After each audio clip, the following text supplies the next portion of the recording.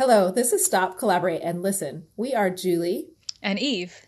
This show is all about relationships, but just not in the way you might think. We're talking about partnerships for those of us who are connecting public audiences with science and science with public audiences. Today, we're talking about maintaining healthy partnerships over time. Dear Stop, Collaborate, and Listen, I'm the lead of a project team made up of Science Center practitioners and university-based researchers. When we formed our team, there were a lot of discussions about expectations, roles, responsibilities, and team dynamics. Since then, we've really taken a deep dive into our work and have moved on from these discussions. Is it enough to have these conversations initially when forming a team, or is there more that I should be doing to ensure a healthy team dynamic? I'm concerned that the team dynamic could fall apart and that all the work in the beginning would just be for naught. Signed, Just Keep Swimming. Yeah, this is a really complex and pretty common dilemma. And there really isn't one right answer for how to keep things going, what types of practices you need to have in place. It all really depends on the context. So we're going to get into that and some different approaches for keeping partnerships going. And to help us tackle this issue today, we're talking with Nathan Meyer, who's worked for almost 20 years with Extension at the University of Minnesota. As part of our Broader Impacts Design Project, or BID, Nate was partnering with the Minnesota Zoo. Nate, we're thrilled to have you with us today. Thank you so much for being here. Yeah, it's great to be here. I look forward to the conversation. So before we even dive into these healthy relationships, I actually want to just talk about extension. This is sort of this has been your realm for a long time. And in some ways, it's kind of the OG Broader Impacts, right? Can you tell us a little bit more? What is extension and how does this fit into what we're talking about here today? Yeah. Across the United States, there are typically a variety of different land-grant universities. There are 1862 land grants and then 1890 historically Black land grants and 1994 tribal land grants. And each of these institutions in one way or another has in common a dedicated part of their mission focused on outreach, taking university research and resources out to the public to help solve problems. So at the University of Minnesota, the way that is manifest is through a variety of programs in different centers and disciplines. We have agricultural and natural resources programs, community vitality programs, youth-focused programs, and programs that focus on family resilience and resources. Extension programs take a whole variety of different formats and forms. Many of you may be familiar with the 4-H program across the country. That's a youth-focused program that involves youth in learning and leadership in a variety of different ways and across disciplines to follow their own interests and passions, but also to become young change makers and be a part of solving wicked problems.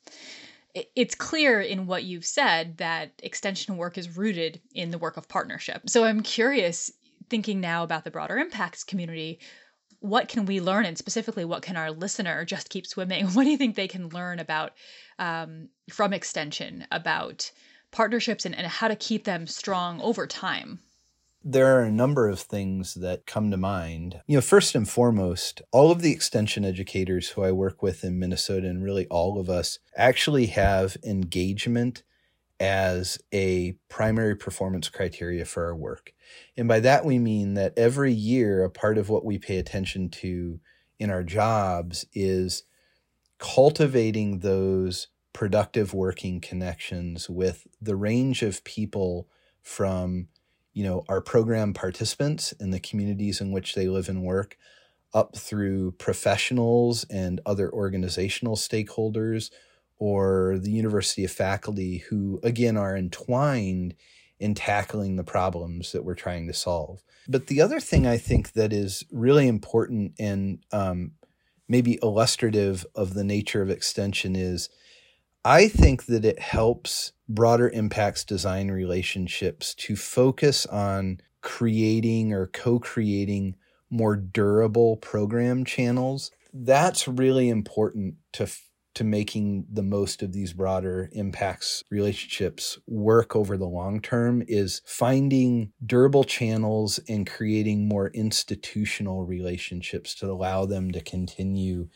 in the midst of inevitable staffing changes and the movement of our own careers. And Nate, we had a lot of the inevitable staffing changes, right? And certainly spurred on by COVID and what a crisis that was for museums and zoos and science centers. Because of their lack of visitation during that time, it really changed the staffing structure for a lot of our partners. I wanted to kind of take a turn back into the Broader Impacts Design Partnership. And I'm hearing something in your discussion about durability. Like 4-H is a durable set of programs. It's not even just one program, it's a whole suite of programs.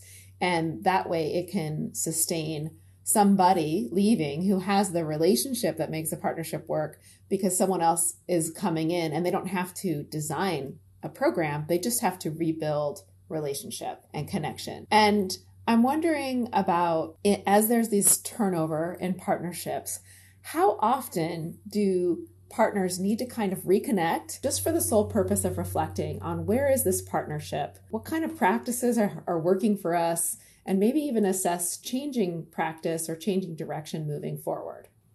My hunch is that it depends is the answer. That's the unsatisfying answer for so many of our questions. Context is everything. Early on, I think it's important to check in a lot. When, we started working between the zoo and the university in our Broader Impacts Design Partnership, we were on the phone, believe it or not.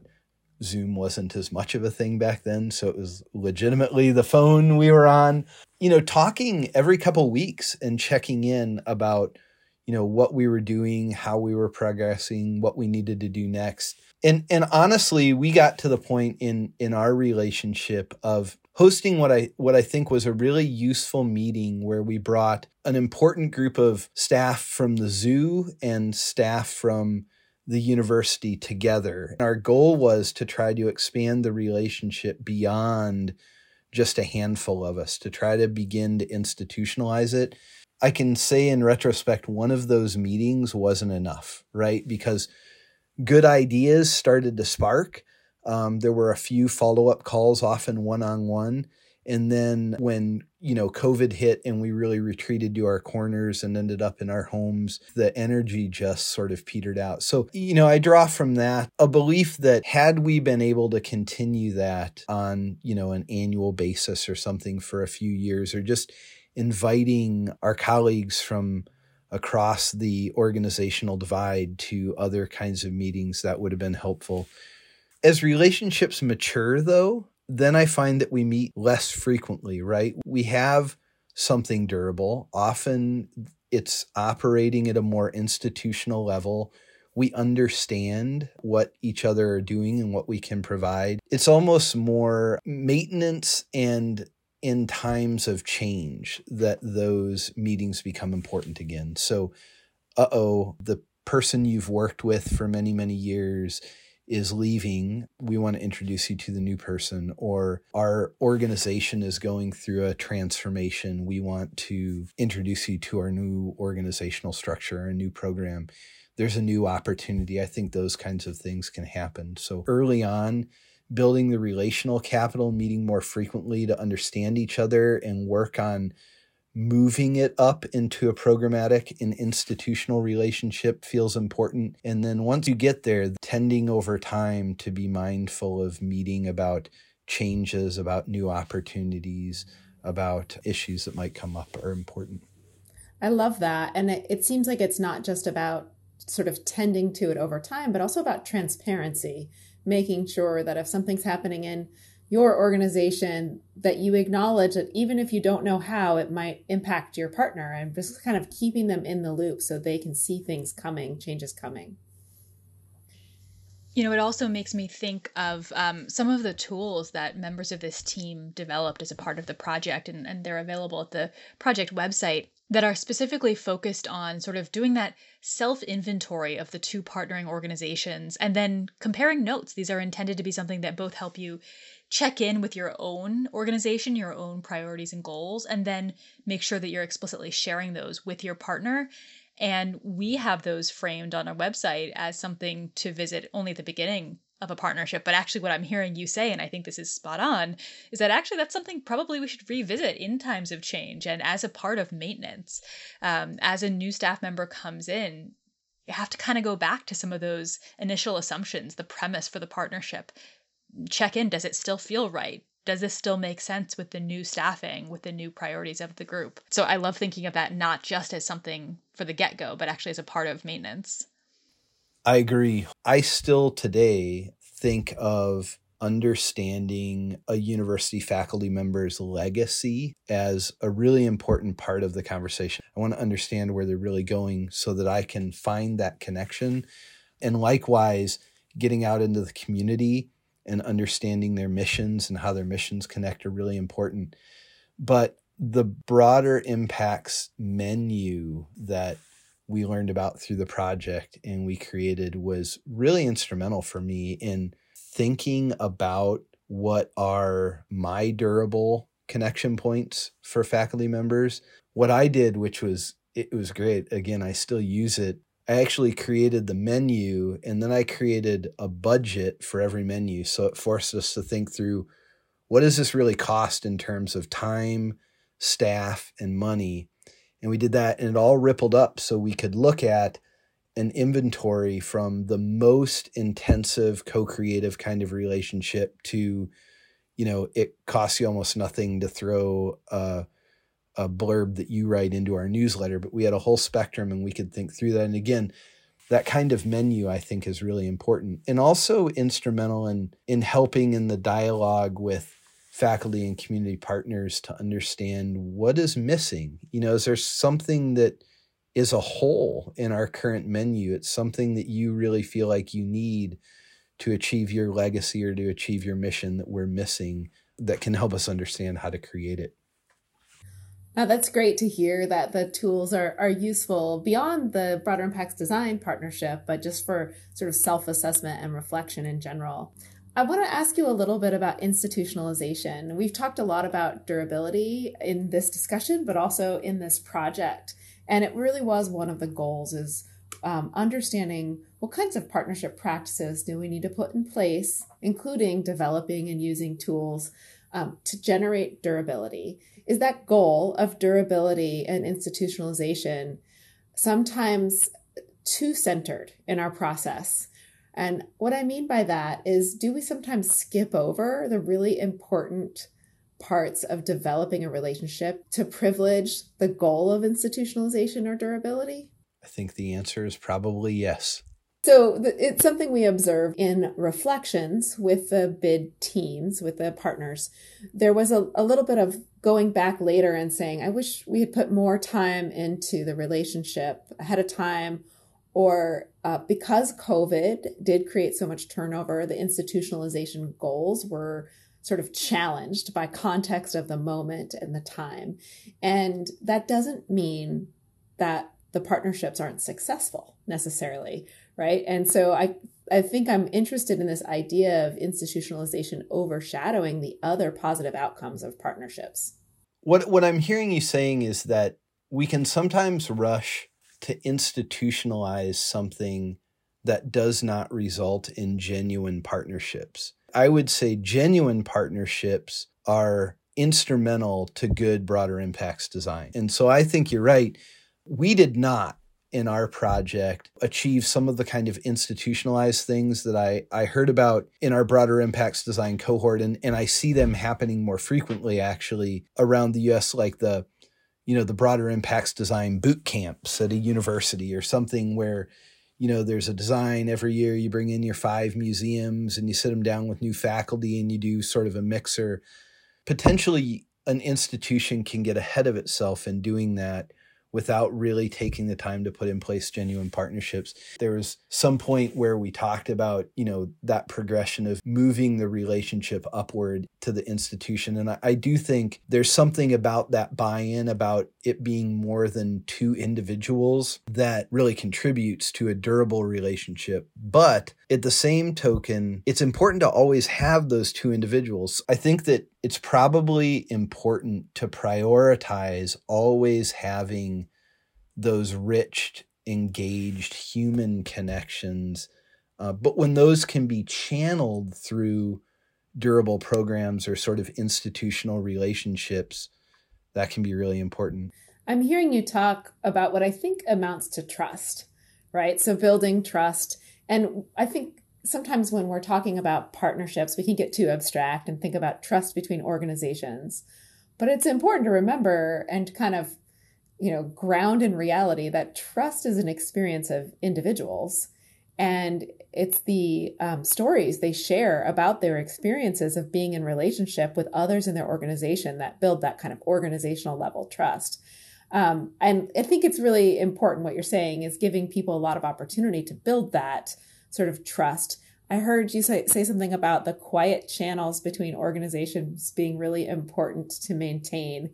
And that can sound kind of cryptic or even nefarious, but I agree. It's really important to have that informality built in to your conversations to say, I'm calling you on the phone, or maybe nowadays on Zoom, to say, I care about what my organization does. I care about the decisions that my program makes and how they affect you, I think is a really important piece of advice. So yeah, I just wanted to highlight that you had said that, Nate, because it really, when we focus on institutionalization, we're thinking about organizations as these abstract entities, but they're organizations made up of individual people with relationships. So much of what we're saying today is highlighting the importance of allowing time, the most valuable and scarce of resources for so many of us, to continue to nurture these relationships, to not only develop and establish trust, but also to make sure it's still there. That takes ongoing cultivation. Do you have any tips for how we can all set aside that time, how we can all, I hate to say this, but justify setting aside the time that's really necessary to continue to nurture these relationships? I think it's difficult, right? Even in an organization that I work for, where we make engagement a part of our annual performance expectation, it's still always difficult. I think this can happen in a range of ways and at different levels. One is to split up your relationship building efforts into some steps. Usually when we get together for that trust building, that relating, it's with a purpose. And so, there's an agenda, there's a reason for the meeting. And I think if we collect some of those milestones along the way, that can add up to something that may not look big at the start and may sort of not have a clear direction. But when you look in hindsight and you can see that journey, it adds up. The more you can capture that intentionality, whether it's in a Google document or if you use like a customer relationship database, just capturing those notes about why you're meeting, for what reason, what you're trying to build, can help capture that journey along the way. I would invite people into ongoing staff meetings. We have a few important staff meetings through the year. I would invite people in if you have a conference event. So I think these are all ways that we can build that relational capital in the midst of our existing things that, again, help you get jump started. And then maybe eventually you reach a point where you can co-develop that kind of opportunity together, right? When we start to talk about those broader impacts design, boot camps, if it's done right and there's already strong relational capital there, then that annual gathering or that periodic gathering of those people to come in and build those new relationships, I think reinforces that trust and that familiarity that you've built up. Nate, I love how you talked about building these activities into things that are already valued by your organization. So it's sort of a covert operation, but it also means you don't have to justify relationship building in and of itself. It's part of the bigger picture. It's integrated into something that doesn't need a lot of justification because it's known to be of value over time. I also heard something about partners. There might be these dyad partners. And in the BID project, we talk a lot about university and science center in partnership with two individual brokers. But I also heard you talk about that as opening a gateway to other partnerships, right? Other relationships. And it's sort of that bringing together of two different networks that expands both members of that partnership's relationships and social capital in the region, if we're talking geographically. And I like that. I think that's an important point. I want to ask you kind of a counter question sort of a negatively framed question. And I don't mean it in such, but I really want our listeners to have the option to kind of self-assess after this. And we'll point them in the show notes to some of the tools that BID has available. But in your experience, Nate, how do you know when the partnership's not healthy? What are those kind of indicators that let you know, oh, something's really wrong here? And then in those instances, what's your first response? So, individually, if the person I'm trying to build a relationship with seems guarded, if they don't show up to meetings, they don't seem engaged. I mean, there are all kinds of one-on-one interactive things that can signal that maybe you're working to build a relationship with someone who isn't the right connection, or, the time isn't right. Timing has a lot to do with this. Again, we talked and discovered in our partnerships that there are points in a university faculty member's career trajectory when they're really eager and open to developing those new broader impacts design relationships. Some faculty have that locked down, and you just may be coming at it at the wrong time. And likewise, I've worked in botanical conservatories and nature centers, and we have an annual cycle of events and things that we need to do that if you caught me at the wrong time, I didn't have the bandwidth, right? So I think there's individual indicators. We talked about building trust, but I think there's also, as we develop these relationships, a familiarity with the institutional, organizational ecosystem or system that surrounds the people you're working with, because that has an influence too, right? What are your performance expectations? What is valued in that organization? How is your ability to manage and co-create with partners valued? What is the annual financial cycle can have a big difference. When I work with federal partners on federal projects, it's a completely different financial cycle than when we work with state partners and state projects. Universities have something called indirect. It's funding that is formulaically included in a grant proposal in order to cover our broader operations. But that can be a big surprise to non-governmental or NGO partners, nonprofit partners in the community. So there's all sorts of familiarity that comes into play that, again, in some cases may signal that you just may get to a point where a partnership isn't going to work out. I think there can be overall, social and political and economic things going on that, again, can influence partnerships. Many of us had these kinds of influences when we moved through the COVID pandemic. When we couldn't get together, there were restrictions on how we normally do business, restrictions on financial flows, all kinds of things that impacted our ability to partner productively. It should not be expected. It certainly wasn't the case in our broader impacts design partnership that all of the relationships work out on the same timeline or even at all. So it sounds like to pay attention to the health of partnerships, you really need to be tuned in to the subtleties of communication and timing. And those are two things that I heard you say, is people being guarded or not showing up to meetings, but also not sort of taking the time to understand the context of the institutions and the different timelines that different types of programs and projects are working on. So, Nate, there's so much that we've covered here today. I've heard you talk about this need to really check in. Even if the tempo of check-ins changes, there is a need for sort of continuous check-ins as maintenance, as at times of change. I really like the point that we discussed about not losing sight of the relationships when we get focused on institutionalization. I think that striking that balance is really critical. And then finally, we talked a lot about trust and transparency, and I really am going to think a lot about this idea of building in ways to cultivate trust and transparency into the activities that you already have underway. I want to ask if you want to leave our listener, Just Keep Swimming, with sort of one final piece of advice on how to check in on the health of relationships from a broader impacts perspective. What would that be? Yes, just keep swimming. I think the one piece of advice that I would offer that for me encapsulates everything we've talked about today is to intentionally and continually invite that transparent, trust-building relationship.